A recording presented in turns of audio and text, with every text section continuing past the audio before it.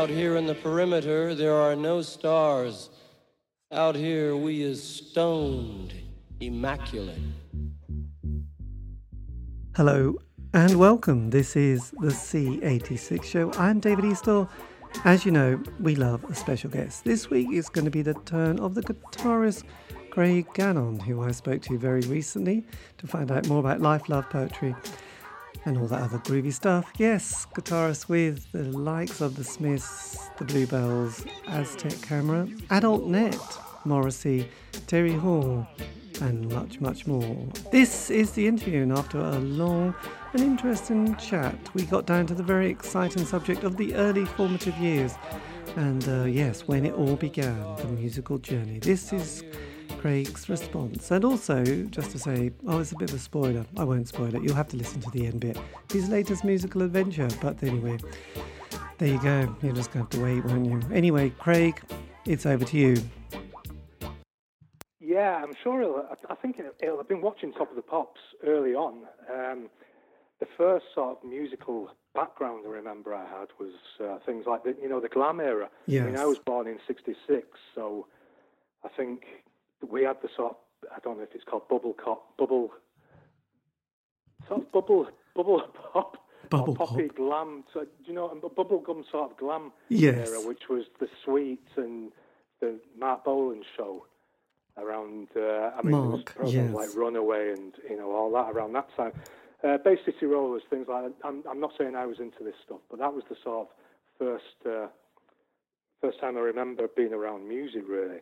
It didn't do anything for me, so I suppose the next thing then was, the punk era, when I really started listening to music, getting into the Clash and the Stranglers. Yes. I mean, we'd sort of had records around the house, sort of film soundtracks, and Beatles I was aware of, the sort of famous music around. But it was, I suppose, what made me start getting interested in playing guitar, was the punk era. Right. And I was really young. I was sort of 10 years old, I think, when this started coming around, maybe 11 years old. So I think probably just after that. Yes. It was like the punk stuff that I liked was the melodic stuff, really, and people that could play rather than the bands that couldn't play. So I was into things like the Clash and the Stranglers, like I say. Mm. I didn't know too much about anything at that age about music. So, And were your parents musical at all? No, not at all, not one bit. They're really artistic. They're all, and my brother as well, they're great artists, but nothing musical at all. My brother was a little bit. He used to play bass, but my parents would, they'd never have an instrument in the house at all. So I was the first one, really. Yes. Did you have to persuade them, say, look, this is a really good idea, could you buy me a guitar? I can't remember having to sort of twist their arm, really. I probably did at the time, because I was always into fads, Before that, I think it was skateboarding, and then before that, it was, can I have the latest sort of chopper bike? But I think they just knew I was so serious about, wanting to learn the guitar, and none of us ever thought I could make a career out of it. It was a hobby, really. So when you were saying soundtracks, what were the kind of the soundtracks that you particularly sort of crept into your DNA? Well, I think the first one I can remember that was Around the House, and I still don't understand why, because I can't imagine my mum and dad liking it, but it was the soundtrack for Enter the Dragon, the Bruce Lee film. Oh, God, yeah. Which was, I think, was that 73, 74, something like that. So I remember that was in the house, and I remember there were a lot of those Top of the Pops records around. Remember? Yes, I love them. With the lady on the front, and then yes, classy covers on the inside. So pretty much music now. So it was that type of thing, really. I remember there was some Burt Bacharach things around. Casino Royale, I think, was one of them. So I was really, I was exposed to soundtracks really early on. Because like I say, I can't figure out why, really, because my mum and dad don't listen to them at all now. That's weird, isn't it? And did you have any older brothers or sisters who kind of made any kind of impact? Not until I'd made a good start with the guitar. My brother had always loved music. He's a couple of years older than me. So he'd sort of in fact, he was probably into punk just before I was, and we were both at school at that time, so we couldn't go out buying records or anything. But because you'd have your mates round, or you go around to your mates, we'd listen to things that they had. Some of them had probably robbed records. Yes. So it's he'd always be a little bit of a trendsetter for me. He'd get into Echo and the Bunnymen later on, so I'd hear them and I'd get into those. Same with the Monochrome set, and that's what happened with the Stranglers. Really, he used to love the Stranglers, so I'd get to listen to them and realise these sort of bands that he's listening to can play. Yeah. Compared to things like. Even the Sex Pistols, really, I wasn't really into that stuff because, for me, it didn't sound so musical, really. It was a little bit too heavy as well. Yes. So when the sort of, because we had the sort of the punk period, and then, because the glam thing was kind of because I'm probably 2 years older than you, I think. Yeah. So it was that kind of the glam and Sweet and Gary Glitter. I completely missed out on all, even though I know all these, yes, these names of glam bands. I didn't know what they sounded like. No. I knew what the Bay City Rollers sounded like, and I know they weren't glam. But the only thing I knew about these bands were, the pictures on the cover of things like Lookin'. Remember that? Oh, God, yes, Lookin'. And sort of Pop Star and things like that, really. Oh, God, yes. So, Jackie. a lot of it was image for me as well. Later on I'd see pictures of, say, George Harrison with big Gretsch guitars and then Orange Juice with big Gretsch guitars. So, the image was always so important for me as well. Yeah. But it had to be backed up musically. Yes. So with great style and everything as well. So when the 80s hit and we had that post-punk period, Thatcher had got in 79, and suddenly we had Conservative government until 1997. And so that was kind of interesting. There was huge unemployment. And you were sort of 16, 17 at that period, and sort of the 80s had started. So, because I suppose indie pop, I sort of, put down more the years between, from 83 onwards. And before that, you had like Orange Juice that everyone seems to love. And then you started to get this new sound. I mean, you had bands like Simple Minds and Big Country and U2 who had started doing things. But then that kind of, indies really started to kick off here a few years later with the June Brides and all those kind of bands and the Wolfhounds and No. Yeah, I remember. So you in kind of 83, being incredibly young, sort of get into your first band. Yeah, well, first professional band. Yeah, I was 16 when I joined Aztec Camera, just from going to an audition, basically. It was an incredible look, just being, asked to audition, and after writing to them, asked to come down and audition, and then, getting the job there and then. I thought, I'm sure I thought at the time, is it this easy to make it in music, to have a career in music? But I'd been in a lot of bands by that time anyway, we'd mostly been doing things like a lot of Beatles covers, and, we'd always been writing our own songs. I'd been learning a lot of how to play the guitar. So I had a good grounding in everything, or so I thought, really, that way. Obviously it was only as a hobby. So I was 16, and then I was lucky enough to be able to join Aztec Camera as the second guitarist. Yes, that must have been. It was mad. It was obviously I was just over the moon, so happy because I was a huge fan of theirs anyway. There were two bands I was obsessed with from about 1980, I think, and that was Orange Juice and Aztec Camera. So to join one of those bands, it was just one of those unbelievable things for me. Yes. Actually, Orange Juice split up later on, and they went in two different directions. Edwyn Collins asked me to play with him, and the other half, which was a guitarist called James Kirk, and the drummer Stephen Daly, formed a new band called Memphis. So they asked me to join as well.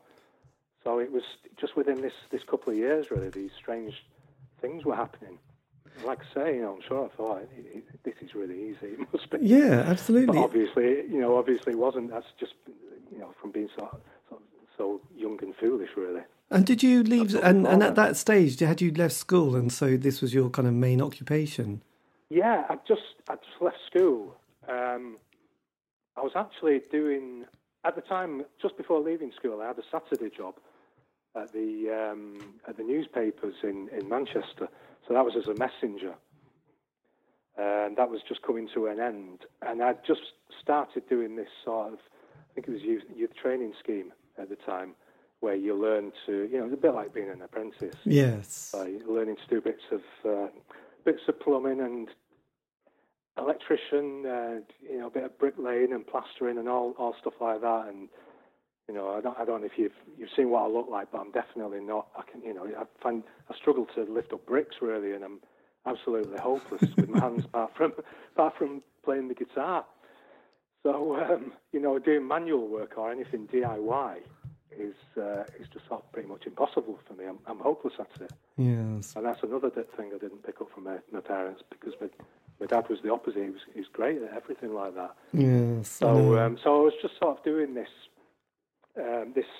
scheme. I think it was one of those things, a £25 a week thing, and because basically I didn't know what I wanted to do really as a job. I mean, obviously I had dreams about making a career out of music and being a guitar player. But even in those days, it was pretty sort of 1,000,000 to 1 chance. Yes. Or 1,000 to 1 chance anyway. It's like saying you want to be an actor now. Well, I think, I suppose what I've noticed from doing these interviews, I suppose back in those days, there was like unemployment benefit, and then there was job seekers allowance and enterprise allowance. So sometimes that gave people that ability to kind of do one of those schemes and be a musician for a year, and that was often... There was that, yeah. That came in a bit later. I think that came in about 86 or 87, the enterprise allowance scheme. So I think if that had been around in 83, I'd probably have gone for that as well. But I think that was the same one. I think it was £25 a week, something like that. Yeah, I think... I know a lot of people that did that, but basically it just seemed to be, just an excuse for them not to be able to have to sign on for a year or go and get a job for a year, really. I think it got the unemployment figure looked a bit better for that period. It did. It looked better on paper. Yeah, it definitely looked better, and it just made everyone a bit happy. But bizarrely, because I've sort of found that because with a lot of the bands at that time, you don't realise as a fan kind of how little money there is in music. No.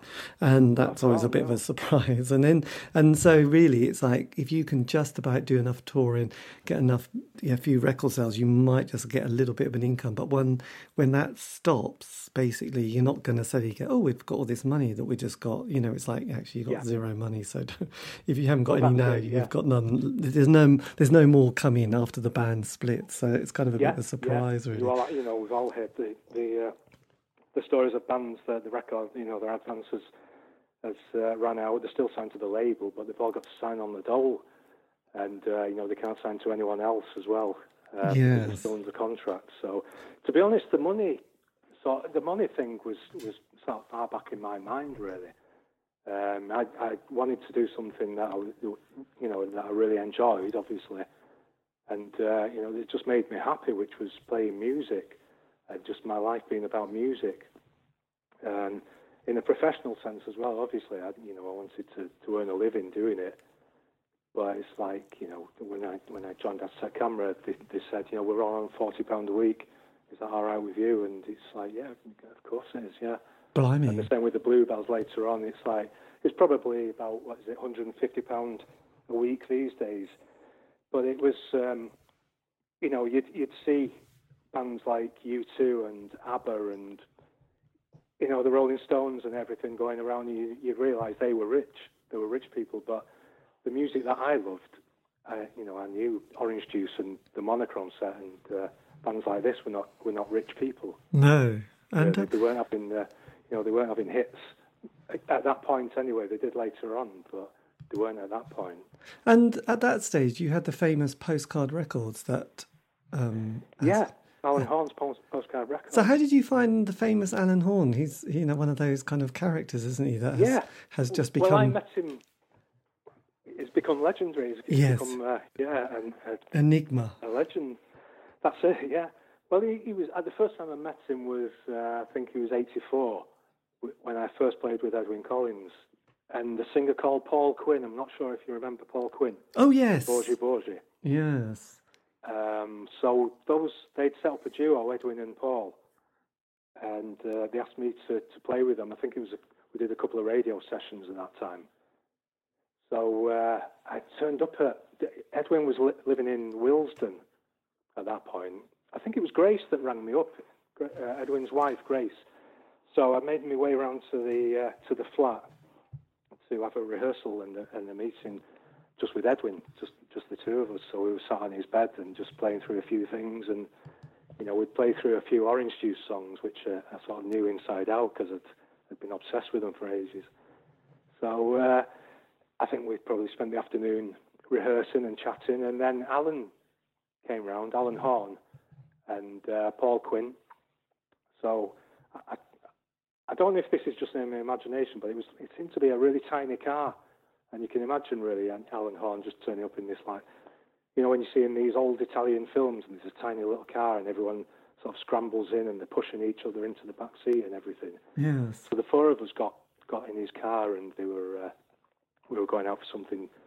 We went to the pub and then for a meal later on, and they were just sort of acting really daft. I mean, I'd read about Alan Horn in the past because he'd accompanied Orange Juice on a few interviews, and I sort of knew about his sense of humour, really. I knew he had a really dry sense of humour, as in Edwin's as well. So they were just sort of larking about all the time, really, pushing each other back and forward while Alan was driving, and me and Paul were sat in the back seat, just sort of really quiet. But it was great. I mean, they were just really easy to get on with. Edwin was really nice. So we did that. I can't remember how long I played with them there. Like I say, just over these two sessions. And I was in the Bluebells at the time. So I think about a year later, well, it could have been sooner than that, they rang me up again and asked me to play on the next single, which was called Ain't That Always the Way. This was Edwin Collins and Paul Quinn. So I came down to London and just put my guitars down for that song. It's a really good song, actually. And then I didn't hear anything until, I think it was sometime in '85. They wanted me to play with them full time. This is what I heard through the Bluebells manager. So I don't think the Bluebells were that happy about that. I think they were saying they're trying to poach me. Right. I didn't do that anyway. I stayed with the Bluebells for a while. Yes. Till the end of '85, really. Blimey. In fact, the strange thing is, when I was doing that, while I was with the Bluebells, obviously Edwin was living in Willesden at the time, but I moved into Edwin's old flat up in Glasgow. I didn't know this at the time, because I was spending all the time up in Glasgow anyway, rehearsing and recording. So I'd moved into this flat, and then I found out later it was Edwin's flat up in just off the Great Western Road, west end of Glasgow. So it's strange how these things, this guy that I used to idolise, he was a big style icon with everything, with haircuts, guitars, clothes, and everything, and songwriting, guitar playing, everything. He was my hero. Yes. It's strange how I just sort of followed in his footsteps in a way. That is a bit spooky. Without sort of trying, and wearing these clothes to go to the pub because I didn't have a jacket to put on. It was pouring down. So I was wearing one of his coats, and I was going, "This is the life." Yes. So with Aztec Camera, you toured with them, didn't you? And yeah, and massive. It was mostly touring. So it was as soon as I joined the band. Really, we did a couple of weeks rehearsal, and then it was a couple of TV shows. A thing called The Switch, where we were all dressed in sort of these Sergio Tacchini tracksuits. For some reason, I can't remember what the reasoning was behind that, but it was the first ever time I'd been on TV. It was a live show, and then we did Pebble Mill. I mean, I cringe when I watch these things now. Oh, excellent! Pebble Mill at 1. Jeez, crazy. That's excellent because that had Kenny Ball and his Jasmine, didn't it? Kenny Ball, yeah. It used to be. I remember in the 70s, if you were ever off school, you had to have Lucozade because you really were ill, and then you just watch random things. I still do. and Lucozade and Peppermint at one, and it was like there wasn't much else. I mean, this is the 70s, so you didn't have anything else to do apart from slightly throw up on the sofa and watch Peppermint at one, and that was it really, I think. And then till 5 o'clock or 4:30, then there's children's programs. So good old days. Well, you'd watch the Sullivans as well, I suppose, and Sons and Daughters. And I think probably. Neighbours probably started a bit later. Pebble Mill was a staple, wasn't it? Yes. But then you did the Bluebells. Did you do any recording, like studio work with them? With the Bluebells? Yes. Yeah, there was a lot. Yeah, there was actually, we did an album. It was called Sisters. It's just been re-released now.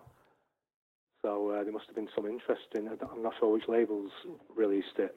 Yeah, I just heard, still in touch with Ken and David and Robert as well. I just heard from Robert. Well, it's interesting because it does feature quite a, there's a guy, no one would know this, I don't think. The Fabulous Poodles, Bobby Valentino was on Young. Oh, of course, yeah. And he was he was the violin player. He was the violin on the Fabulous Poodles. So I don't know why, but I vaguely know him. So that was that. So did you play on the big single?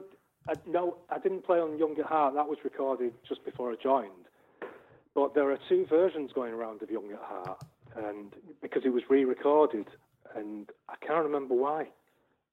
Not sure why, but I remember I was there with Bobby playing he's playing the violin parts. Yes. So I put guitars down on that as well, and I think I can't remember how close it was to the original. I was probably trying to get close. But a great guitarist called Billy Bremner had put guitars down on the original. He was I think he was from the sort of Dave Edmunds stable. Really great sort of rockabilly guitarist. So, but I can't remember if it was one of these things, you record for Top of the Pops and there'd be a live vocal, everyone else would mime.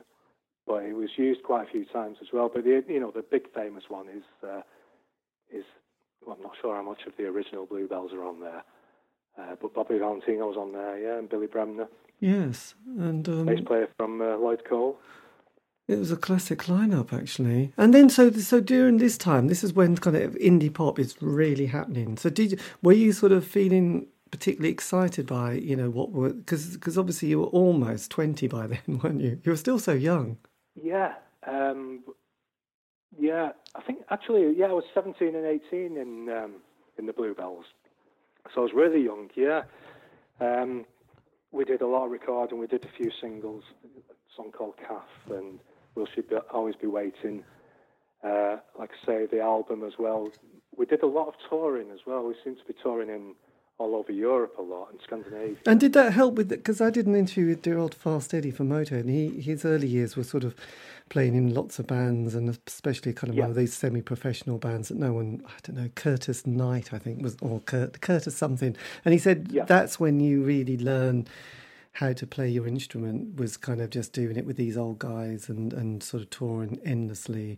Did you find that the touring kind of circuit helped with your sort of playing? Did you start thinking, God, actually, I've really progressed here? Because obviously, you start, then things have to happen, don't they, if you're going to continue? Yeah. Well, obviously, yeah. And before I joined Aztec Camera, obviously, I was totally inexperienced. And, Roddy was only a couple of years older than me, and he was a lot more experienced than me. So I was really inexperienced. But playing in Aztec Camera, actually, I started really learning from Roddy. He's such an incredible guitar player anyway, and obviously a brilliant singer-songwriter. So I was learning a lot that way, and a lot of it, to be honest, by osmosis, because I wasn't consciously just watching Roddy what he was doing, but I was just picking it all up, really. I was just pretty much like a sponge. And I'm sure a lot of the time I barely said anything, really, because I was so shy. Yes.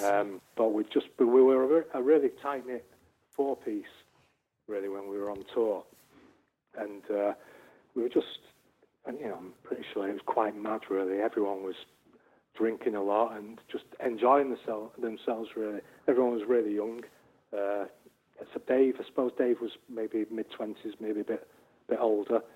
But he was, I obviously knew he was a great player. Campbell, the bass player, was a great player. So I was for the first time ever, I was playing with these great musicians, because the people that I've been in bands with have just been friends. We'd all be learning together. Yes. So I think within that period, which was a bit less than a year, I think, I'd probably learned a lot in that time. And then, to be honest, between Aztec Camera and the Bluebells, I played with the Colourfield, which was Terry Hall's Yes. band. And there was a fingerstyle guitar player there, Toby Lyons, who was a really good player as well. All this acoustic stuff. So I think in that way, yeah, the variety was there of playing with these different people at such a young age. And then I think mainly with the Bluebells, I think we just seemed to be, it was more of a happy-go-lucky sort of band, if you sort of excuse the expression. It was just, it seemed to be people having fun and, not taking things too seriously, really. But having chart success is quite interesting. They had hits.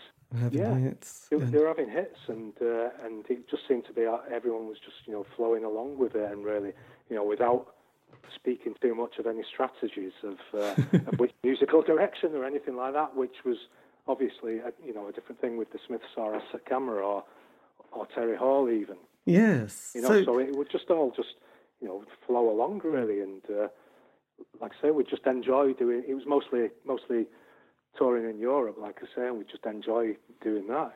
Just having a laugh through the day, yes. Playing our instruments and doing the gigs at night.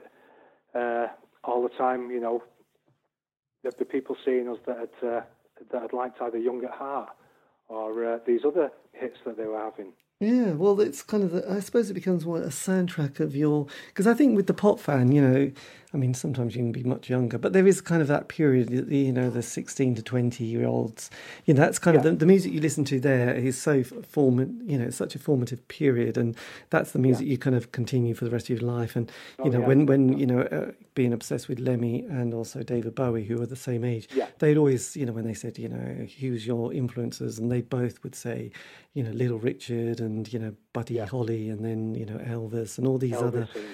And Eddie Cochran, and it was like, well, you can't, you're only at that age once, and that's the music that you become obsessed with, and then probably the Beatles and stuff. So, the early your Beatles. Brain's developing around that time, I think, and musically especially so. It's all sinking in, and it's going to, these influences are going to come out in some way. Like you mentioned that, the Beatles and Paul McCartney was obsessed with Elvis and Little Richard and Gene Vincent. So. Yes. Which would have, and they never ripped them off really. I'm sure that they were just really influenced by them lyrically, and but they never sort of ripped them off musically. Yes. Apart from when they do these the covers of them, but they would have just sounded like an old-fashioned sort of Gene Vincent or Buddy Holly karaoke band if they'd have done that. But so it's incredible how they, their heroes, they'd taken that on board and then just gone in these mad directions. Pioneers of everything they did, really. Yeah, absolutely. And then you have quite a year, don't you? 86 is one of your life. Does life completely, at the time, did it feel like this is quite different? And looking back, do you think, wow, 86? Oh, it did. Yeah, that's sort of. Yeah, I suppose it's a little bit of a turning point, really. I realised at the time, not just. Well, there was two reasons, really. I was playing with Terry Hall again because I'd left the Bluebells by this time.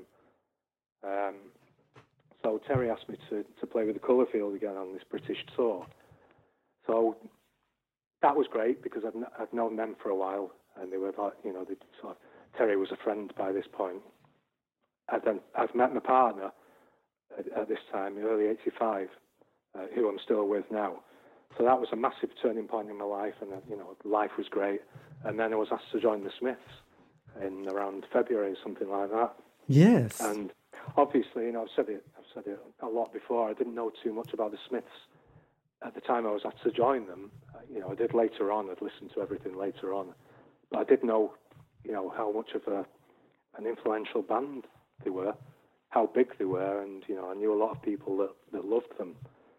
So, and I knew they were really, like I say about the Bluebells, it was a different thing. The Smiths, I knew that they had this sort of vision, sort of tunnel vision. They knew what they wanted. They were going for it, and they were, they stayed true to it, which was great.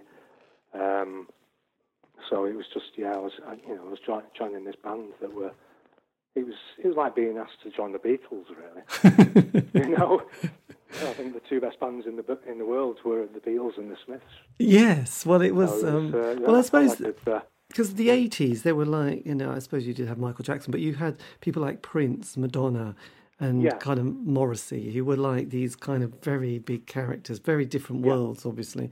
But they were kind of big, everything they said, everything they did, it was so grandiose. So it was quite funny that you suddenly appear in, because actually with doing this show, I mean, 83, I always put indie pop down between 83 to 85, 87.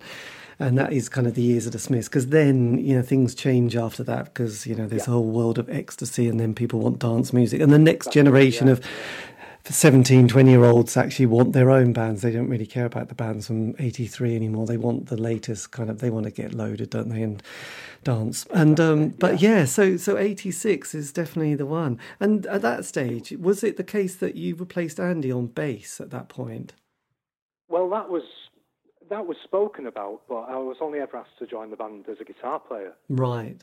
Like when I had the first meeting with Johnny Marr, he did mention that, if you want to replace Andy, because they were going to get rid of him, you can join the band now, really. So, I'm not a bass player at all.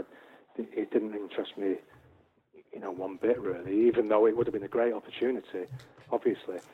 But I was a guitar player. I play bass now a lot on my own stuff and other people's when they ask me.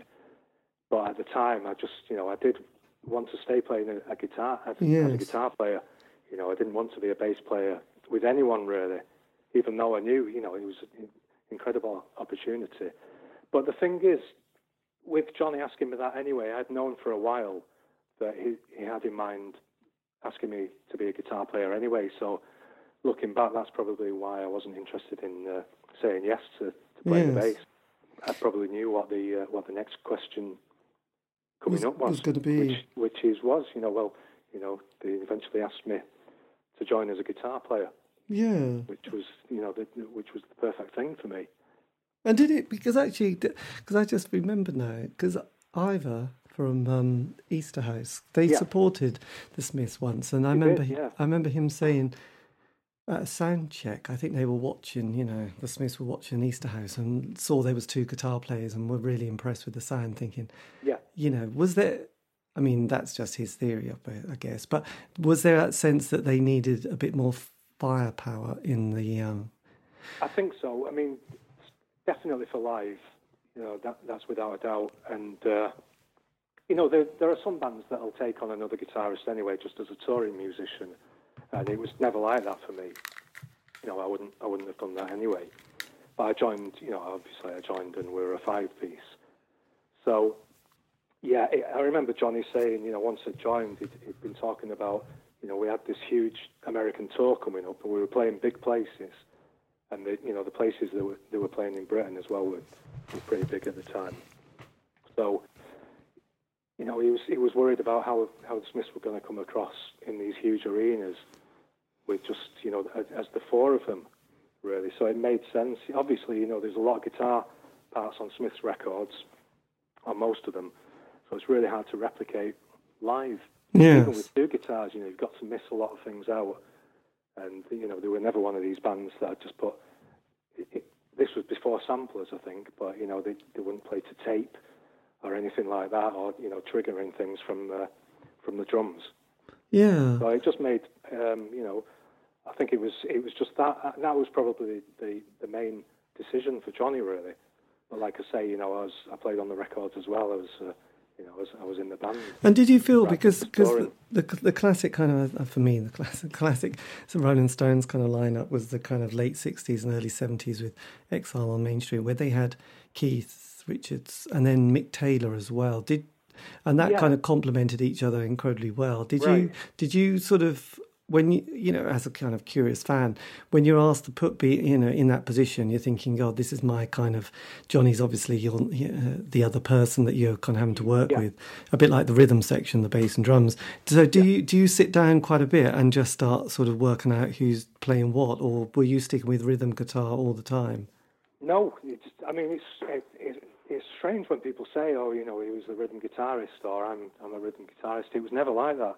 A lot of the parts actually were rhythm parts, but they'd be played in a certain way where it just doesn't sound like you're strumming up and down. And a lot of the times Johnny would be playing a rhythm, or the two of us, both of us. I think something like Big Mouth Strikes Again. That's a good example. But most of the time, no, it was we'd speak about the parts that we were going to each play. Really, obviously, Johnny was the boss, so I was doing what he was telling me to. But it seemed to come together really, really quickly. And they barely rehearsed really at the time. We only had a few rehearsals, and it was always without Morrissey as well. He'd sometimes pop in at the end, or just come in towards the end of the day, have a listen. But the things that just it just really sort of work itself out there really, because Johnny would say something like, "I'm going to play this lead line here that was on the record," so I'd be playing maybe these arpeggios, or like you say, a strumming part. There's things, some of the lead lines I'd play. Yes. Bit in that. I Know It's Over, and I'd do the chugging tremolo part in How Soon Is Now. So there are all these. It was never just straight strumming, really, simple strumming. Yes.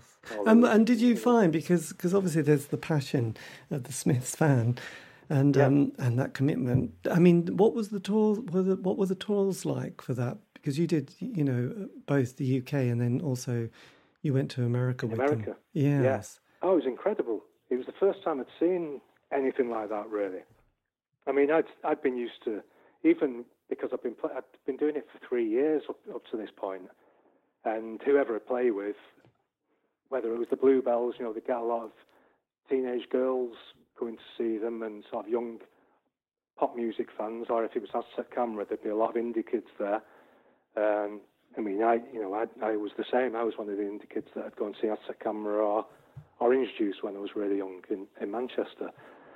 But these, however passionate you were about these bands, like I was, there wouldn't be any stage invasions or just this intense atmosphere. People would really just watch them, and then they'd go off. Apart from a lot of people going back in the dressing rooms to get autographs and say hello and everything. But the Smiths, as soon as I joined the Smiths from the first gig, I thought, wow, this is unbelievable. I'd heard, and I'd actually seen the Smiths play a few times. So I'd seen, the passion from the fans, and I thought, it's just insane. I thought it was just like Beatlemania, really. Yes, well, absolutely. I mean, because that's the only band I'd seen with that. I'd never really followed Rolling Stones, so I'm sure they had it to a certain extent. But yeah, it was incredible.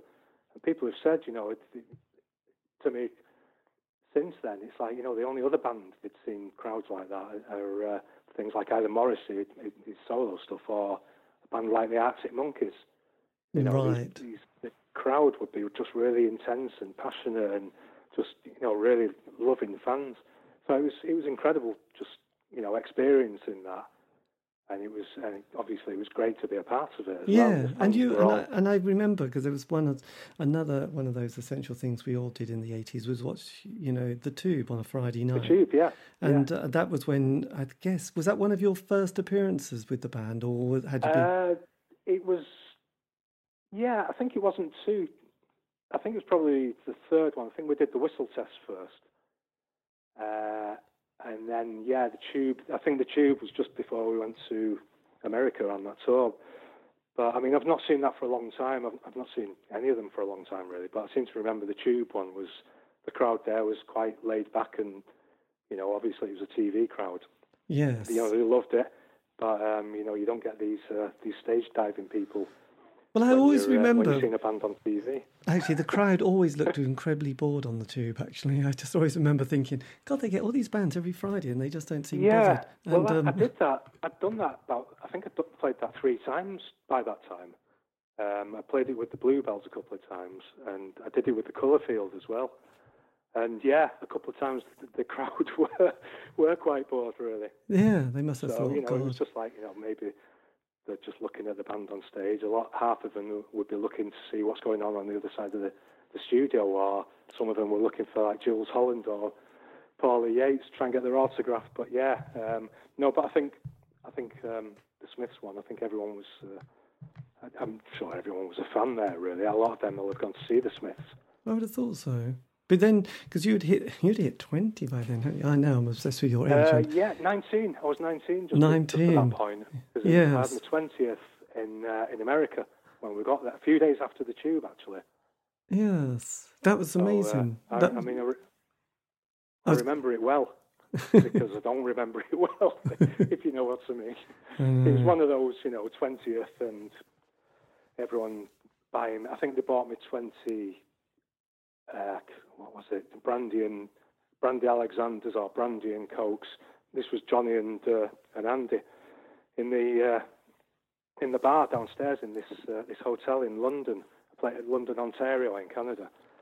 So I remember that up until about 10 at night, and it was a great night. But obviously, I think we all blacked out anyway. We all passed out. We were all keeping up with each other. It was just one of the worst hangovers I ever had, really, the next day. And we were playing live as well. We were playing the next day. And I was 20. And I still sort of didn't know how to drink or what I was doing, thank God, anyway. Yeah, true. Yeah, it's always hard. You never learn, do you?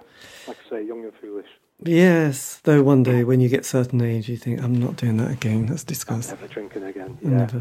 Well, I barely drink. I barely touch it at all now. Yes. Because you just end up feeling, no. It's not good. No. But then... Maybe tomorrow. So when the Smiths break up, that's 86. No, shit, they don't break up, do they? They break up 86. You finish in 86, that's what I was going to say. Then sort of, I mean... is that a bit of a surprise? Were you thinking, didn't expect that to happen? Yeah, a little bit. I wasn't too surprised because it was. We weren't. I mean, we got on most of the time really well.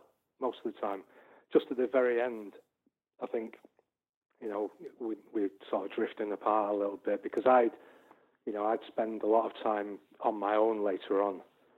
And like I say, I was a real introvert in them days, and it's sort of really hard to sort of meet new people. And obviously I've been in the band a while, so I knew them all. But I just sort of started preferring time on my own more, really. And obviously, if you're in a band, and a band like the Smiths as well, you can't really do that, and that you sort of ostracised a little bit in a way. Well, not ostracised, but yes. I think it'll start wearing on people if you start doing that. So, I don't think that helps really at all. And to be honest, there's a little bit, I was going through a bit of a bad period in my life, really. There's a period of depression at that point. And when you're feeling like that, obviously the last thing you want to do is speak to people. Yes. And it's there was quite a lot of pressure. And, I just wanted to sort of curl up into a ball, really, at that point. Had that sort of... I was going to say, did that experience, and especially that particular time, was that kind of hard on the confidence? Because obviously, if you start feeling insecure or unconfident, it kind of leads to more slight paranoia and Jesus Christ, Yeah, I didn't realise that at the time because I didn't know what I was going through. I just thought I was... I was a bit mad, really. I was feeling, I just thought, well, I've got no confidence at all, and I'm just too shy to get on with anyone or all this, because it's just, at that period, like I mentioned, I think it was around October 86, I couldn't really speak to anyone, and, it's, like I said, that, I was having top personal problems, really. So, yeah, it just, you do start feeling paranoid, really. And I just didn't feel close to anyone else really at that time. Anyone, not just in the band, anyone around really. And I think, Johnny had rang me a couple of times to have a chat on the phone, I wasn't available. I don't know where I was. I wasn't in, and I'd ring Johnny back, and he wasn't around. So it just sort of petered out that way. And then, you know, I just heard through a friend. Actually, it was Ivor from Easthouse who we mentioned a couple of times. Ivor and Gary, the drummer, they'd say, "Oh, we don't think you're in the band anymore." So it was just, you know, it was just unfortunate that I hear about it that way. Even though I did have a good inkling that it was coming to an end.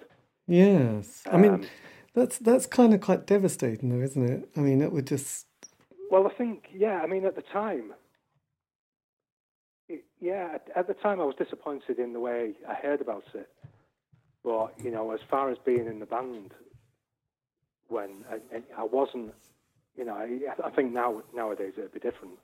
You know, if you kicks out of a huge band, but then you know, I'm not the same character as I used to be anyway. You know, I can speak for myself a lot more. I'm a lot more confident these days. So yeah, I think mainly, to be honest, I just wanted to be happy whatever I was doing, and I just wasn't happy at any point at that period in my life. Yes. You know, so like I say, I didn't know what was going on in my head at the time. You know, you learn later on as you learn what, you know, the parts of your brain, how they work and everything, and what you know your thought processes are. But I didn't know that till much later. Yeah, so, God, it's quite so grim. It was, yeah, it wasn't like, you know, I felt the end of the world. The end of the world had arrived because I wasn't in the band anymore. It wasn't like that at all. You know, I just wanted to be happy what I was doing. You know, whether that meant going back to playing in small bands or getting a real job or going to college or what. You know, it's I wasn't. You know, I just wasn't thinking, I've got to be successful, got to carry on being successful doing this. I didn't think like that. You know, I knew there's more to life than that. Yeah, God, horrendous. If that makes sense. Yes, it does. It's, you know, I still feel exactly the same now, really. It's, you know, there's a lot more things. Obviously, it's great to be successful in what you're doing, and if it's music, it's the thing that you love, and the only thing I can do, it's great, but it's not the main thing in the world. You know, it's there are things miles more important. Yes. You know, my being happy in my relationship with my partner, who's the same one as 35 years ago, as I mentioned. That's the main thing in my life. Yeah, absolutely. Yes. So then, did you have a break between that and then joining Adult Net? Yeah, I think it was. It was a bit of a break. 87. Yeah, because bizarrely, I remember John Peel playing a track called "Stars Say Go." I think it was from the Adult Net, and actually, Adult Net. and sort of actually buying the 12-inch was very exciting. But then I think you joined the band after that. Probably after that. Yes. Yeah, I think it was a guy called Simon Rogers that probably played on that or produced it. There was a song called "Spin This Web." Oh yes. As well, which he did. So I'm not sure what happened there, but with Simon and Bricks. But Mike rang me up, Mike Joyce, and said, we're playing with Brick Smith. She's got a band called the Adult Net. I think I'd heard about her at the time. So him and Andy were doing that. Said, will you do it with us? Do you fancy it? So yeah, I thought, I'll do that. So I haven't seen Mike and Andy since the Smiths, really. So this must have been, the Smiths split up mid-87, something like that, did they? Something like that, yeah. You probably know more than... No, well, it was kind of, it wasn't the early part, it was, I think, towards the autumn, probably. Right, so it was probably around that time that Mike and Andy started playing with Bricks. So yeah, again, they were rehearsing in Mike's cellar, as the Smiths did. So I went round and started playing. So I joined the Adult Net there with Bricks, and just got on really well with her. So we did a gig actually at the ICA. That was the first thing. Actually, that was the only thing that I did with Mike and Andy and Bricks.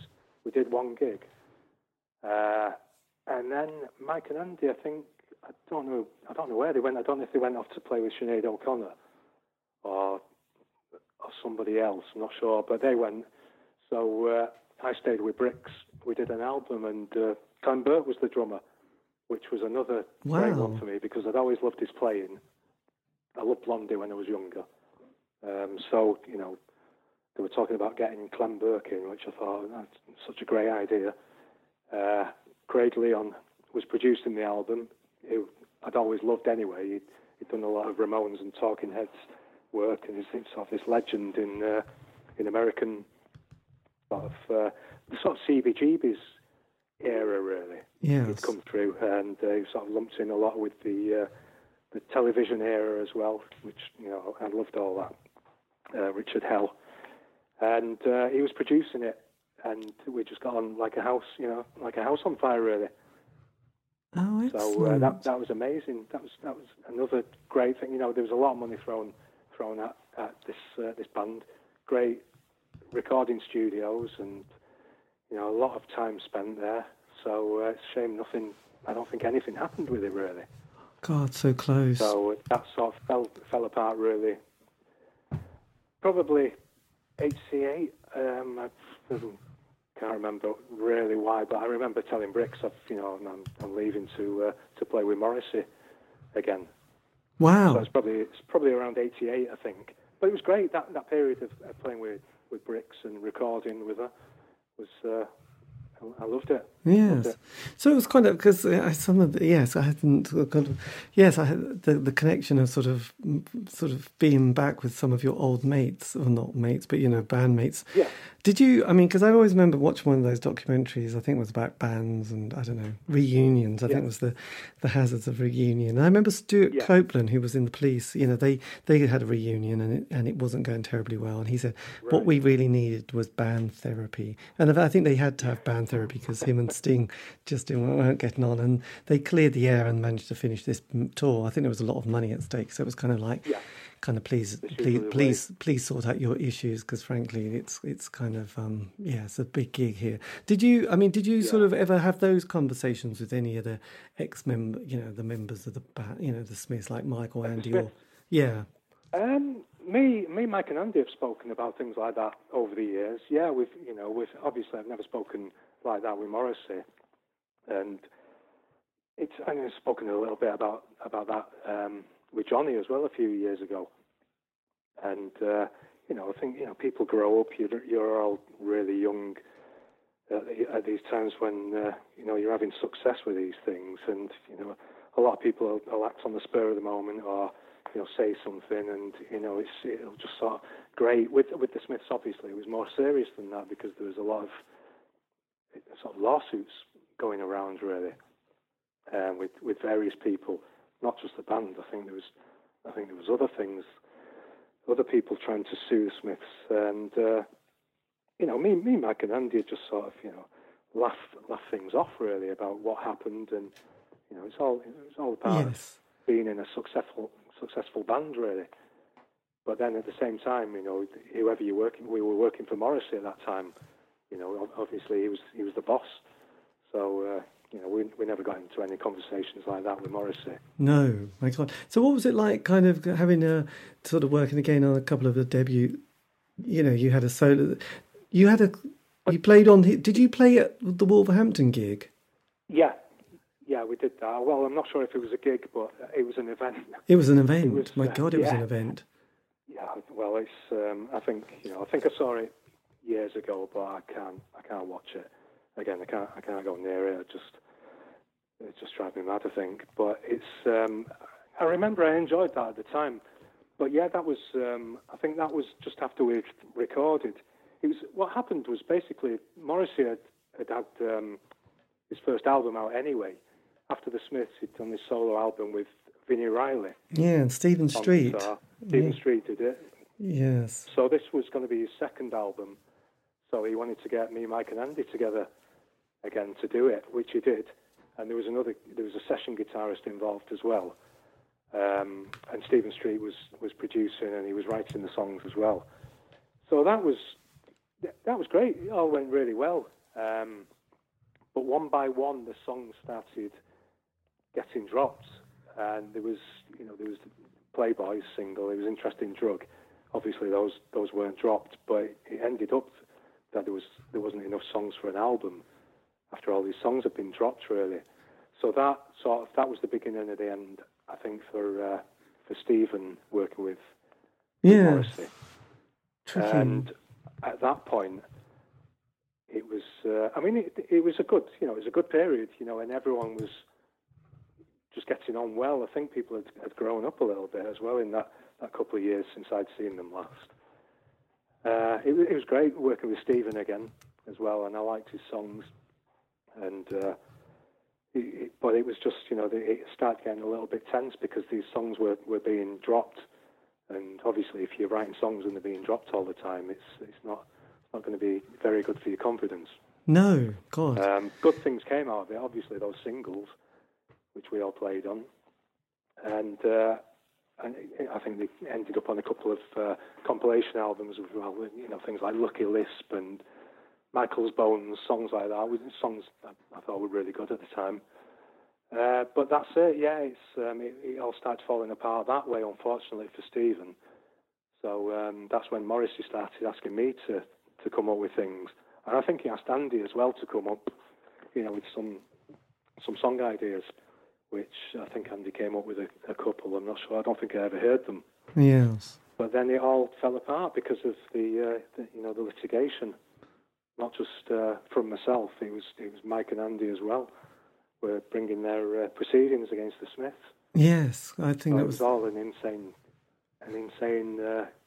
period, really. But that's why nothing ever happened after that. Yeah, with the four of us. Too weird. Yes, my God. Yeah, it's a shame. It's a soap opera. Yeah, which is I think some great things would have happened. I'd always been a songwriter. I'd always been writing, but that was the period where I'd started writing, quite a lot again, because I was trying to get my own band together at certain points around then, and it was always a struggle trying to get the right singer or the right people to join. So I thought, these songs that I was writing anyway, they were going to be good for Morrissey. I thought. Yes. And one of them would have been, one of them was going to be the next single. But obviously, it all went pear-shaped. So then, because that was kind of an interesting period, because that was the kind of, we'd had that sort of the Seattle grunge kind of period, and then a bit of shoegazing, and we'd had the dance scene. So that was kind of like that kind of, it's kind of a weird one, because the 90s period. It's a very strange period, and then it slowly develops, and you have things like Tricky that start to that was more 95. But the early years of Britpop, and there was definitely a move back. Though I suppose Nevermind was still kind of huge, actually. So yes, it was quite interesting. But then, during that period until your next adventure is with Black Grape, isn't it? Black Grape, yeah. Well, that was the period where, just before that, obviously, like you mentioned, there was the acid house and the Manchester scene. So it was, I think that was, what was that, Stone Roses as well, 1989, 1990. And that was basically, I think that was the time I was trying to get bands together again. And I was trying to write a lot of, good backing tracks anyway. I didn't know what I was going to do with them at that point. Excuse me. But that whole era for me was just a bit depressing for me, really. That whole Manchester scene, I was never into that. I thought that Stone Roses album was great. That first Stone Roses album, I still think it sounds great now, and some of the Mondays stuff. But that whole rave thing, and my sort of, I was always in the hacienda up to that point, and then when I'd go in at those times, it was just really a really horrible atmosphere, and I'd never been. Obviously, everyone's had the times when in bands, but I was never big into drugs or anything like that. I'd turn up in those days, and it was just like everyone was completely off the faces, and maybe I'd be drunk, and I might be a bit off my head a little bit at the time, but it was just it just seemed really not to do with music to me. I can't bear all that rave culture. Yes. And the the acid house type thing. So that period around then was just, there was nothing going on for me at all. But the Mondays were obviously really big at that point, until split up, and then Sean asked me to play with Black Grape because the Mondays had just split up, so he was getting this new band together. This was in a band. I'd known Sean for years because the Mondays had supported the Colourfield when I played with them in '85. So we went back a long way.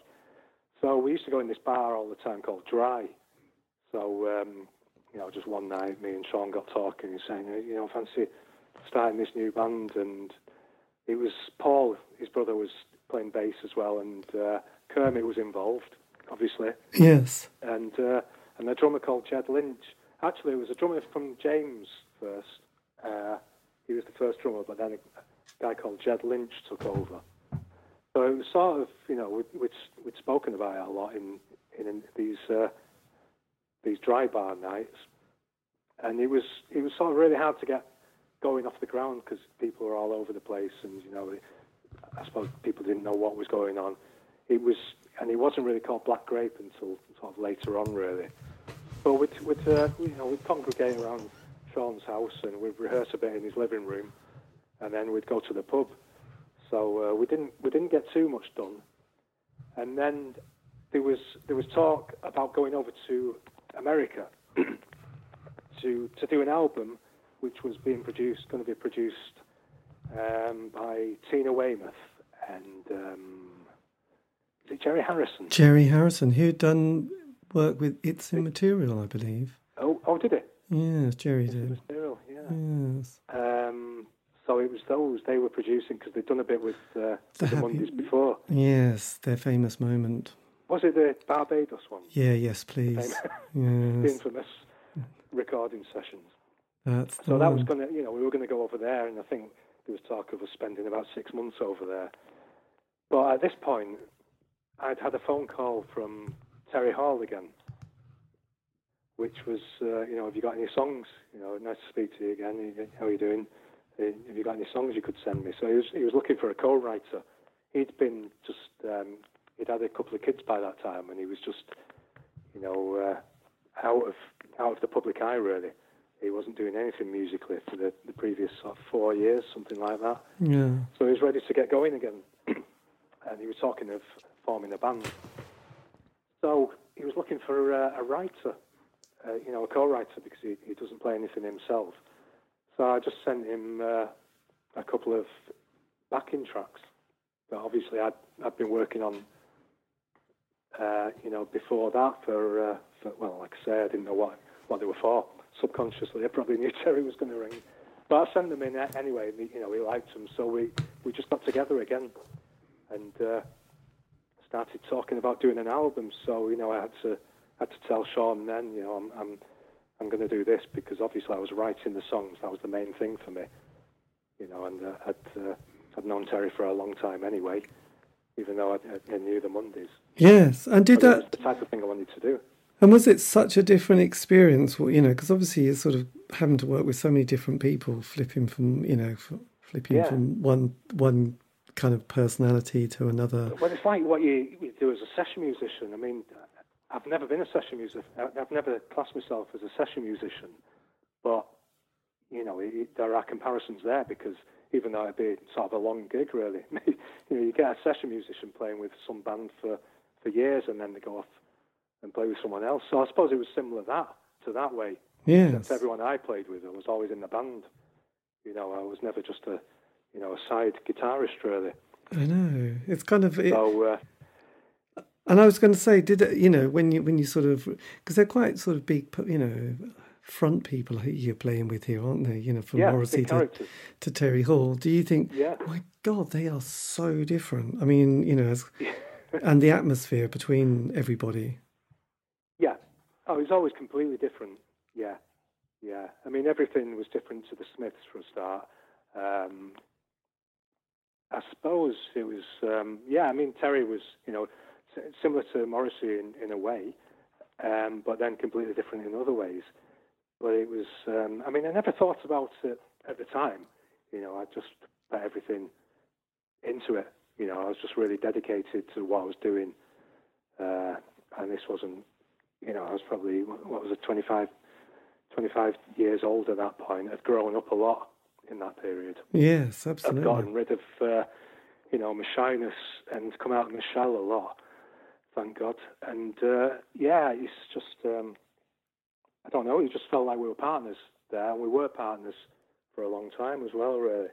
So we were talking about who to get in the band, we were going to get this band together. It ended up being Terry because obviously there's, labels don't always want the band, if they've been in famous bands, they'll want the singer and the front man.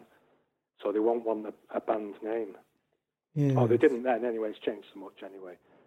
But his previous label wanted him to sign as a solo singer, which was, that was okay by me as long as I was writing most of the songs and playing a lot of the stuff and playing all the guitars and some bass and arranging and things like that.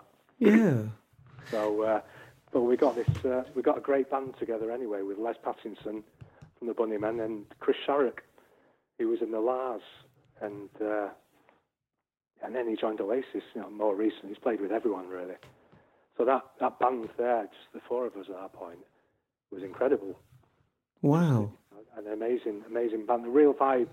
I'm always saying, and it's true that a band has got to be more than great players. It's got to be, there's got to be a vibe between you, and just a buzz, and there was, I think, between the four of us, definitely.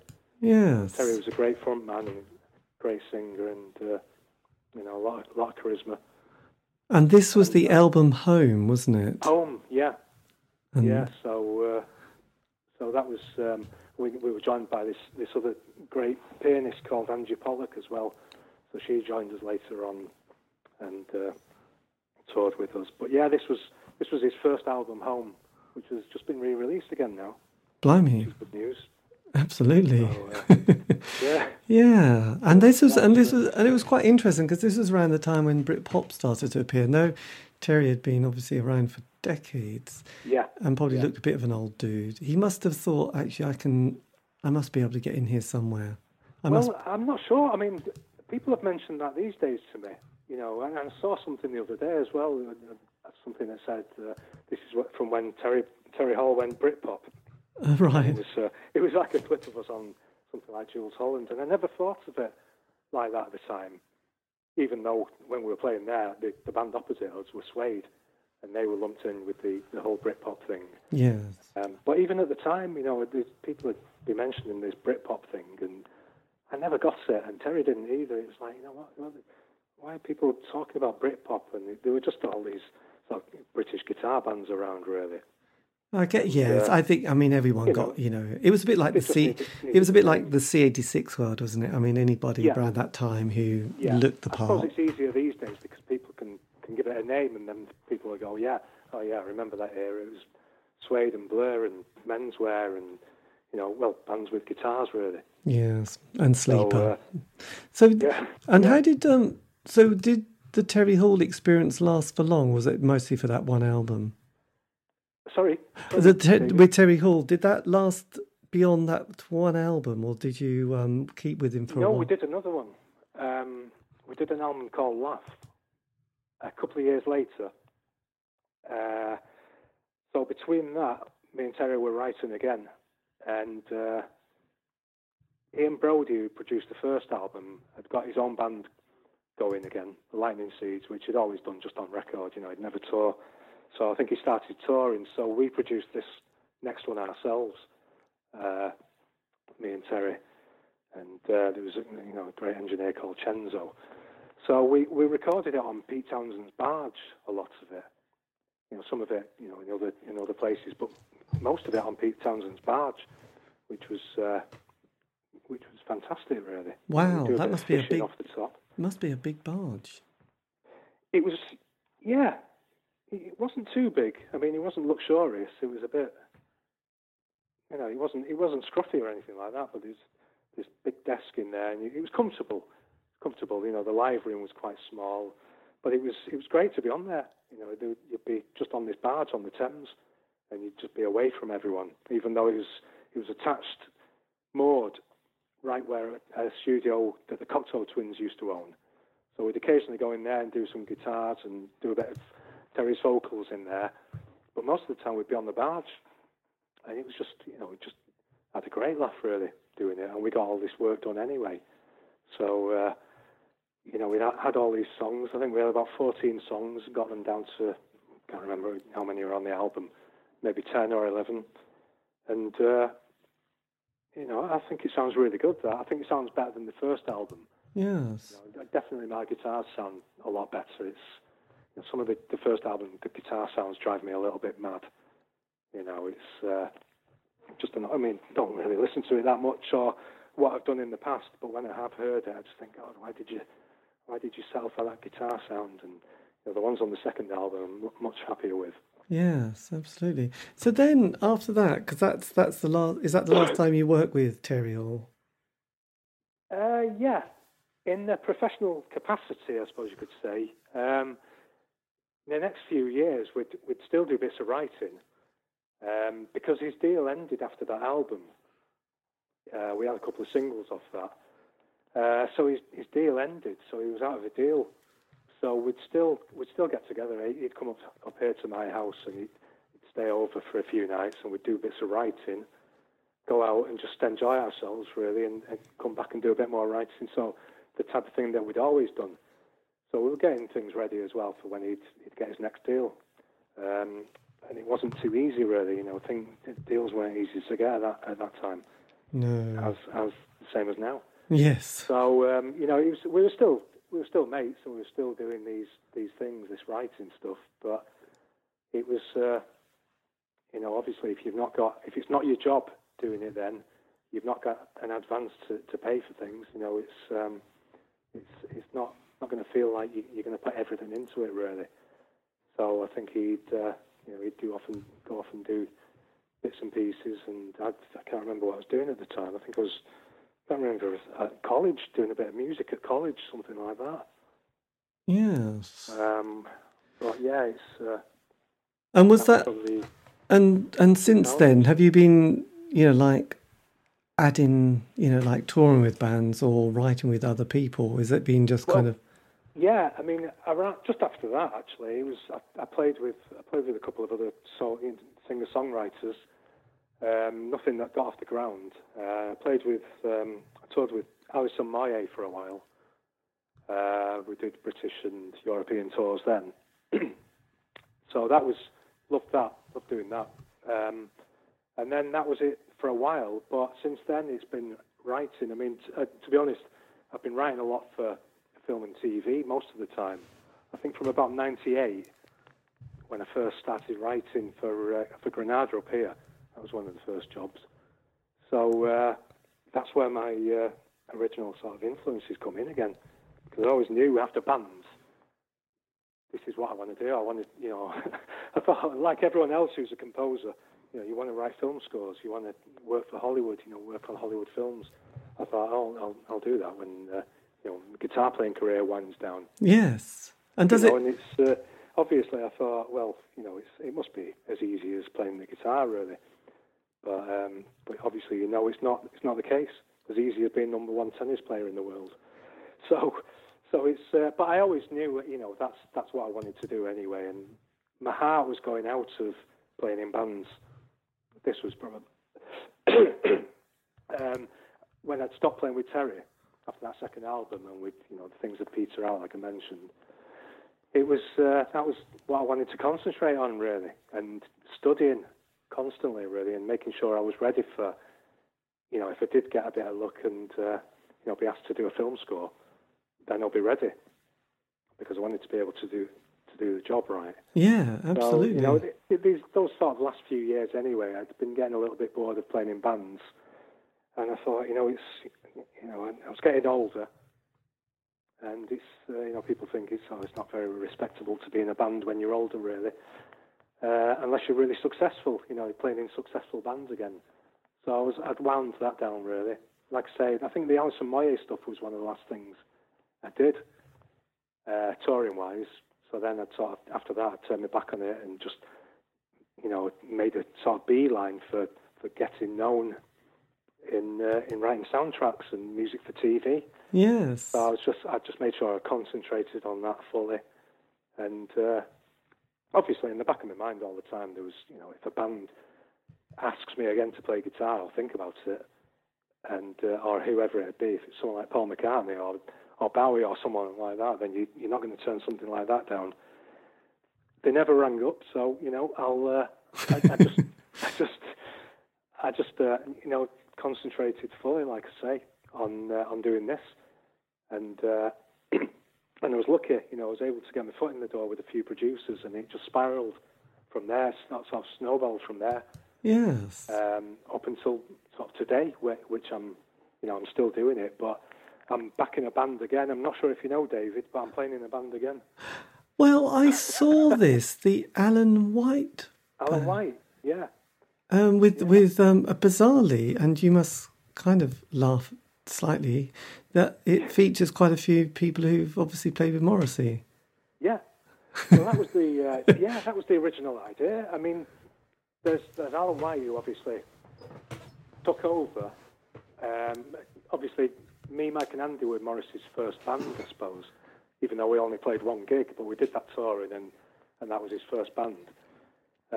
When that sort of fell apart and he regrouped again, then Alan White and this band that he built around him was like Gary Day on bass, Spencer Cobrin on drums, and then Boz Bora. Yes. So Alan and Boz were his main two songwriters then, which is, a lot of people say that was his best ever band, really. And I've been in touch with Alan and Gary for years, and they're just such great guys. I just feel like they're mates of mine. And, I love what Alan does anyway. He's a great songwriter. I think he's a great singer as well. And they're just great people, just brilliant people. So we were speaking about it earlier this year, and we decided this is what we're going to do. The first gigs were going to be in LA, and things were going to start moving, and then this craziness hit with the coronavirus. Yes. It just went nuts as soon as we started planning things. I know, it's sort of... Which isn't a bad thing, it's just been put back until next year. Yeah. So is it the case then, because you were sort of with all your soundtrack, and you're obviously thinking, this is quite a nice steady-ish kind of profession creatively, which is never going to be that steady, is it? But then, so did it surprise you when you think, oh my God, I've got to tell my wife I'm going to be in a band again? Yeah, a little bit. I mean, I spoke to her about it because, it's the same as anyone my age, or even when you've done a few things, it's, being in a band can really drive you insane, and when you've played with about 40 of them like I have, it can drive you even more insane. Obviously it's amazing. It's an amazing life, but, you do have to put up with a lot of nonsense as well along the years. So partly because of that, and partly because I'd sort of grown out of it in a little bit, in a small way, not playing guitar or music, but, touring around sort of America or Europe, or, playing in places, and, I'd sort of lost heart with it, really, fallen out of love with doing all that side of it. I always still loved playing in the studio. So after that, I said to myself, I'm not really interested in playing with people anymore. I love working on my own, and as close as you can get to that is being a composer, whether that's classical music or writing for film and TV or any media, really. And you don't, obviously you don't work on your own because you're employed by people and you work for people. Yes. Your producers, your boss.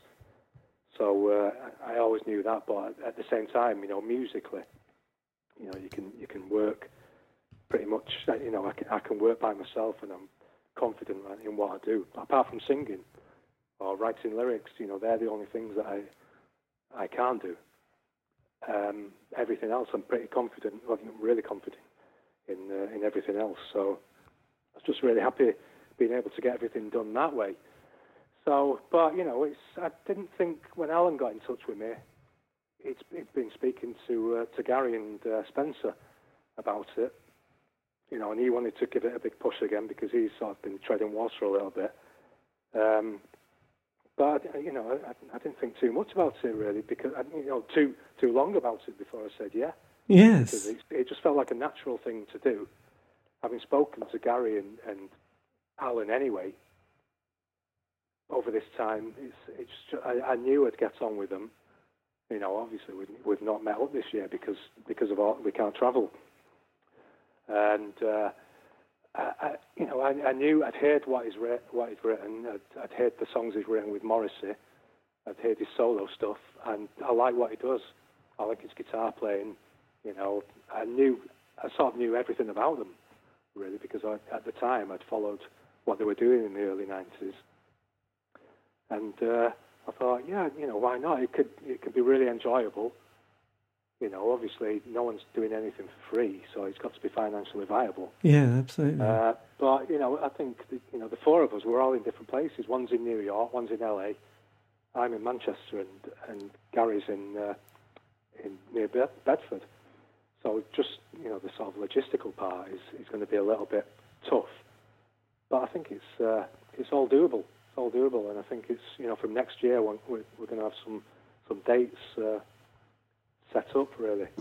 And because you've been, it's a shame. And because you've been sort of creatively producing and developing things, do you sort of? Yeah. Because it's one of those kind of things. I mean, being a creative artist. By the way, I'm not a creative artist, but you are a creative artist. Is it?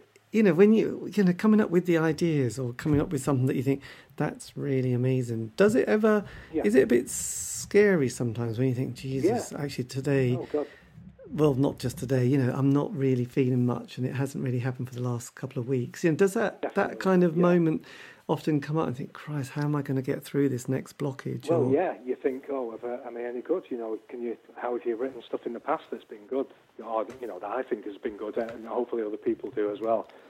But there's two sides to that, really, or two parts to it. I mean, apart from, you know, starting to play with Alan again and carrying on my writing for film and TV, I'm also writing songs with people all over the world as well, all the time. So I'm doing that pretty much every day. And these days, obviously, you know, no one's travelling up here to write with me in the studio. So we're doing it a lot by email. So I'm producing as well. And it's you know, it's all over the world. It's Australia and South Africa and India, collaborating with all these different artists. So doing that it's not like that, like you just mentioned, because it's not too much of there are not really any deadlines. I mean, there are sometimes deadlines, you know, by people in maybe China that want a song by, you know, the 13th of this month. Most of the time, though, it's quite easy going. You know, we're passing ideas with us, and, you know, it's getting these songs going. So if you don't come up with an idea that's great one day, then, you know, I've learned to concentrate on something else that isn't so demanding, really, that's coming up with some perfect melody or a great chord progression or something, or some great drum rhythm. You know, if you're not inspired, you can turn off for a bit and do something else, like clean up some things, and then maybe the next day you'll feel a bit more inspired. Yes. So you can do that when you're writing songs, and, you know, if people are asking you for something, like, you know, we're signed to publishers as well, so publishers ask us for certain songs. So you sometimes get a deadline. If you have got a deadline, then you've got to work to that. So it's easier writing songs that way. But if I'm writing for film and TV, you know, the deadlines can be really intense that way. But that's where it gets scary, because you can't. Some people can only write when they're inspired. Yes. And I used to be like that until I got much experience, really. So you can't wait. If you've got a deadline, say for 2 days' time or tomorrow, sometimes, you know, people from adverts will ring you up and say, we want something. They might need it by tomorrow dinner time. So sometimes you've got to be up all night. And if you're not inspired, or you're falling apart mentally, you're not going to be able to write anything. Or what you do write, if you're just forcing it out, it'll probably be rubbish anyway. So you'll send it them, and they'll probably never get in touch with you again. So I've learned over the years, you know, if you're not inspired, you know, just rely on your technique, really. I mean, like I say, I've studied for years and years, even since school, really, the sort of theoretical side of music. So I pretty much, I think, I know what I'm doing. Sometimes it's great. You can just strap on a guitar and be inspired and play some great stuff and be inspired that way. But if you're not, you know, you've still got to get the job done. So you've got to sit down at the piano and come up with something great. Or even if it's not great, you've got to make people think it sounds great. Yes. Whether that's sonically or or something that's quite clever, or whether it's just for something like an advert for shoes that'll just fit in with it. Yeah, fit in with what they're saying or what you're seeing. But a lot of the time as well, people don't know what they're looking for. So you've just got to try and guess, really, and try and make them happy that way. So that can be scary. And especially if it's writing for a film as well. I've done two feature films over the last 2 years. And there are a lot of people, waiting for you to come up with some great stuff. And thankfully, I'd done it, and I'd pleased everyone. But you don't have much time on films, it's you might have to do sort of 40. Well, these films that I did, there's about 50 minutes of music in each one, which is a lot of music, for a 1.5 hour film. Blimey. So to write that much music in maybe 3-4 weeks, and you've got to start from scratch as well. That can be, sort of hair raising. I could imagine. You've got to do it. You can't fall apart. Well, you can fall apart, but you won't. Like I say, if you start screaming and having tantrums and everything, and say you can't do it, I need more time and all that, you won't last long. So I've learned to work within the time constraints, really. Yeah, it's tricky. And almost lastly, I mean, when you sort of work with somebody like Alan and with this new band, does that kind of feel like kind of a fresh slate that you just think actually this is quite emotionally easy? I'm not having to watch my back. I'm not having to feel like, oh, there's a bit of a weird something, a bit weird. Actually. It just feels really fresh. Yeah. I know Alan's had some songs for a while, and he's been, like I say, he's been doing his solo career for a while. But he's looking at this as a new band. Obviously, it's under his name. It's under Alan White. I mean, we'll all be writing together anyway once we all get together. But at the moment, they're Alan's songs. So we're recording with each other at the moment. We're all flying our parts over to LA, where Alan mixes them. So it's like, he wants it to be a fresh band, even though he's known Spencer and Gary for years and years. He's all mates for theirs. I'm sort of the new guy with them. But it feels like a new band, a fresh band, and, I speak to them all the time, pretty much constantly, really. So it's, we just respect each other, what everyone can play. Everyone's really good players. So it's quite easy, and obviously you don't want what you're doing. You don't want everything to be easy, but it's just one of those things where Alan will send a song over to me with maybe just acoustic guitar, and ask me to come up with some parts. So I'm pretty much inspired every time he sends me something. So I'll put my ideas down and send them back over to him. Gary does the same, and it's. Everyone's just really happy at the moment doing that. There'll be some suggestions with a mix, maybe, turn that down a little bit, or a bit more bass on that, or whatever. But it's, I just feel like, once we do start properly and we're all together in the studio, it's just going to go swimmingly. God, that's fantastic, actually. I think so. And we're all, we can't wait to play live, because it's going to be fantastic. Obviously, we're going to be playing some of Alan's songs he wrote for Morrissey, because there's some great songs there, and it's Alan's legacy. So, I think the people that are going to come and see it are going to love it. Yes. I love what Alan does anyway. Actually, has Alan got a good voice? He has. He's got a really good voice. Yeah, and he can take off all these different people. He's always doing impressions down the line of all these different singers we've both known. And it just sounds identical, really. Oh, that's even better. I mean, you'll definitely get an audience, won't you, on that? Actually, that's quite handy. Yes. So it's, it's great. It's just going to, we can just tell it's going to be a lot of fun. At the same time as, hopefully other people are enjoying it. I'm sure. Christ, we'll be desperate soon. We'll be desperate to go. It'll be great. It'll be. Yeah, I'll keep you up to date with what's happening with that. Yeah, and just craziness goes. I know. So, and just lastly, I mean, if you were able to tell you could have said something to your 18-year-old self starting out, what you've learned over the decades. I was wondering if there was a few things that you'd just whisper in their ear as they were about to go in the studio or on stage, and you thought, oh, just a few little things just to watch out for. And I wouldn't say anything that definitely is, but I don't think anything musically. I think my sort of, my learning curve has been just right for me. I didn't, picked up things all along the way, mainly as I was a teenager, from mainly playing with Roddy Frame and then, with Johnny Marr later on. I learned a lot there. And then being in the studio with other people as the years went down, and I picked up a little and a lot really from so many different people. But I think personality-wise, I'd say to myself, just don't be so sensitive, really, and also come out of your shell when you were, I know I was so young, but just don't be so shy, and just force yourself out there, and don't be such a shy kid. Really. Yes. What you're going to lose? It's like being shy and being quiet, or sitting in a corner or something like that. I was occasionally like that. That's not going to do you any good, really. But mainly, don't be so sensitive by some of the things that people say to you along the years, or some of the things that people do, because you just learn that people are like that in general anyway.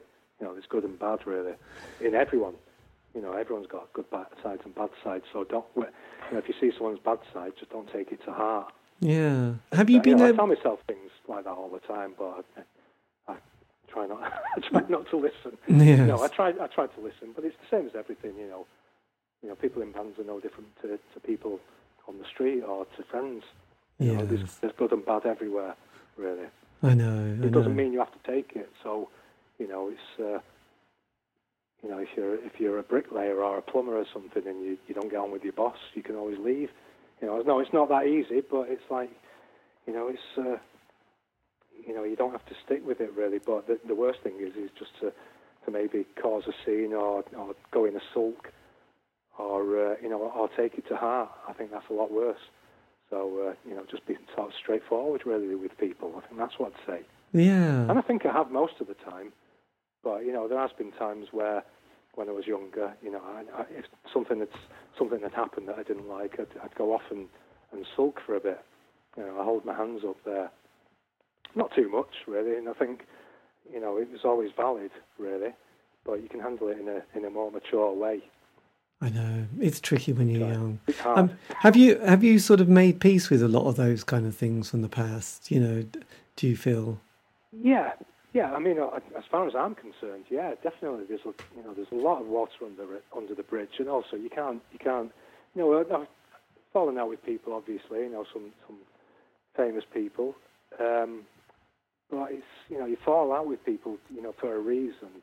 There's always been a reason behind it. It might be something really stupid, or something, something that's quite serious, really. But no, it's like you can be bitter for a while, and I've been bitter a couple of times when I've done interviews and sort of put that view across, but that's I don't think like that at all. I've grown up a lot really from thinking like that. It's no good to be carrying that around with you. Yes. Because you can't change people's viewpoints anyway. People believe what they want to believe, whether they're right or they're wrong, and it's like I know myself, and I'm happy with myself and who I am. Like I say, apart from handling things a little bit differently, I know I'm a good person, and there's nothing I regret really, apart from little daft things, which everyone does. Yes. So yeah, I mean things annoy you, and things annoyed me recently as well. With people you've been in bands with, but you brush it off really. Some people can't brush it off, and they'll be they'll constantly think about it. But I'm just I moved on a long time ago from people I'd fallen out with, and life's too short for all that stuff. Well, if you fall out with a mate of yours, it's like it's sometimes you think you've got to move on. It's not worth it. It's not worth it. No. It's not good. It's kind of doesn't do anyone any good, especially yourself. Yes, and that's the worst thing. So it's always good to end up a wreck. I know. It's not good, especially when you find your shoulders are slightly creeping up past your ears.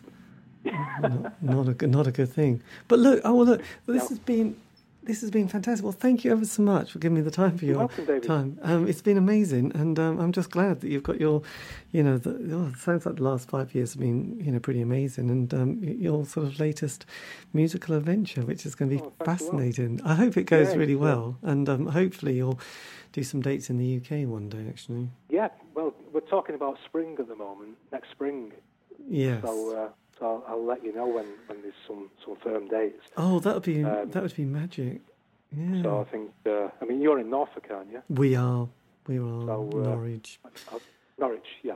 Yes. So But it's I'll find out. But yeah, thanks a lot. It's really nice speaking to you as well. Yeah, well, no, it's been Me, you're fantastic. Well, wonderful. I hope it's yes.